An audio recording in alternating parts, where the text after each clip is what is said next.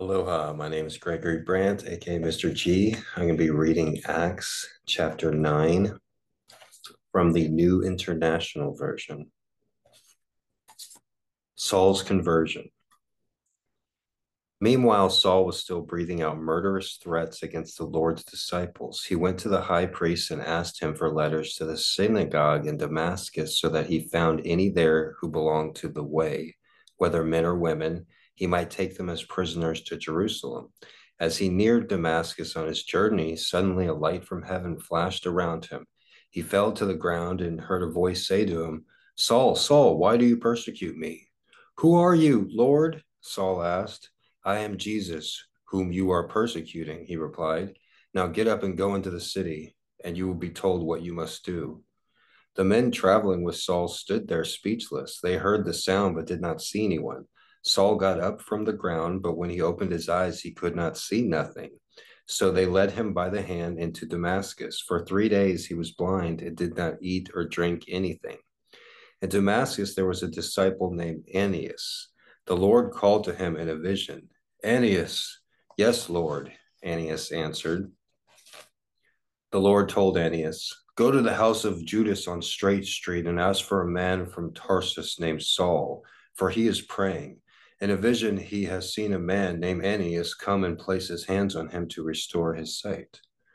"Lord," Ananias answered, "I have heard many reports about this man and all the harm he has done to your saints in Jerusalem, and he has come here with authority from the chief priest to arrest all who call on your name." But the Lord said to Ananias, "Go, this man is my chosen instrument to carry my name before the Gentiles and their kings and before the people of Israel. I will show him how much he must suffer for my name."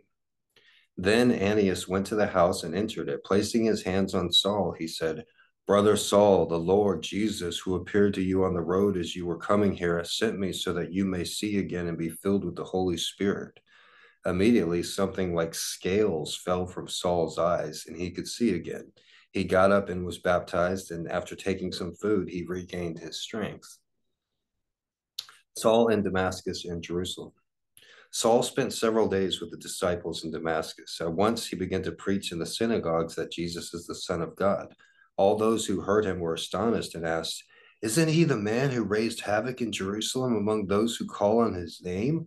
And hasn't he come here to take them as prisoners to the chief priests?" Yet Saul grew more and more powerful and baffled the Jews living in Damascus by proving that Jesus is the Christ. After many days had gone by, the Jews conspired to kill him, but Saul learned of their plan. Day and night they kept close watch on the city gates in order to kill him. But his followers took him by night and followed him in a basket through an opening in the wall. When he came to Jerusalem, he tried to join the disciples, but they were all afraid of him, not believing that he really was a disciple. But Barnabas took him and brought him to the apostles.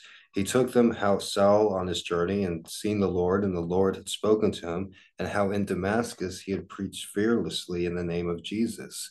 So Saul stayed with them and moved about freely in Jerusalem, speaking boldly in the name of the Lord.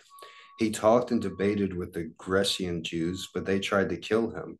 When the brothers learned of this, they took him down to Caesarea and sent him off to Tarsus. Then the church throughout Judea, Galilee, and Samaria enjoyed a time of peace. It was strengthened and encouraged by the Holy Spirit. It grew in numbers, living in the fear of the Lord. Arenas and Dorcas. As Peter traveled about the country, he went to visit the saints in Lydia. There he found a man named Aeneas, a paralytic who had been bedridden for 8 years. "Aeneas," Peter said to him, "Jesus Christ heals you. Get up and take care of your mat." Immediately Aeneas got up. All those who lived in Lydia and Sharon saw him and turned to the Lord. In Joppa, there was a disciple named Tabitha, which was translated as Dorcas, who was always doing good and helping the poor. About that time, she became sick and died, and her body was washed and placed in an upstairs room. Lydia was near Joppa, so when the disciples heard that Peter was in Lydia, they sent 2 men to him and urged him, "Please come at once." Peter went with them, and when he arrived, he was taken upstairs to the room. All the windows stood around him, crying and showing him the robes and other cloths that Dorcas had made while she was still with them. Peter sent them all out of the room. Then he got on his knees and prayed. Turning toward the dead woman, he said, Tabitha, get up. She opened her eyes, and seeing Peter, she sat up. He took her by the hand and helped her to her feet. Then he called the believers and the widows and presented her to them alive. This became known all over Joppa, and many people believed in the Lord. Peter stayed in Joppa for some time with a tanner named Simon. I once had an orange cat named Simon. I love that cat.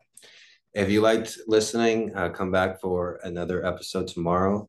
My name is Gregory Brandt, Brandt, and check out the Mr.G Hawaii podcast. Everybody have a great day. Aloha.